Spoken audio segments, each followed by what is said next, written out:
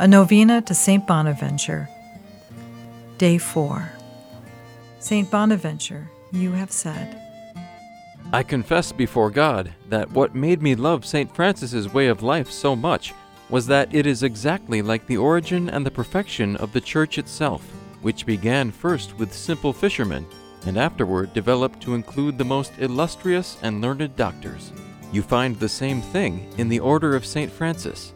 In this way, God reveals that it did not come about through human calculations, but through Christ.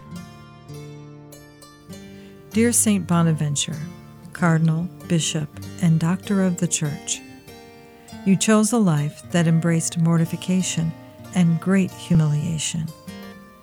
Choosing to serve those individuals who were rejected and sick, you risked illness for yourself. You made your life a continuous prayer and spent hours meditating on the wounds of Christ. Please pray for us that we may have a sincere and humble heart. Pray that we may not lose sight of Jesus' wounds and thus walk on the straight path to eternal salvation.